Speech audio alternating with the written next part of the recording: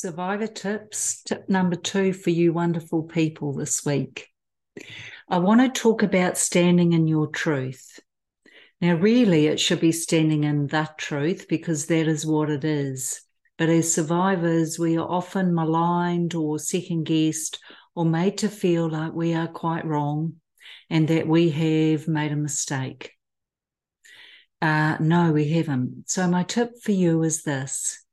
When someone is challenging you about your story or having you feel less than confident or comfortable, stop talking, look at them, and repeat these words. I might choose to take this somewhere else today.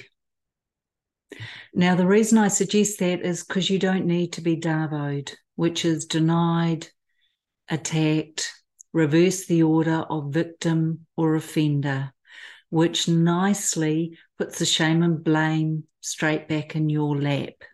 So, by refusing to discuss it further or choosing to take it elsewhere, you are firmly standing in your truth.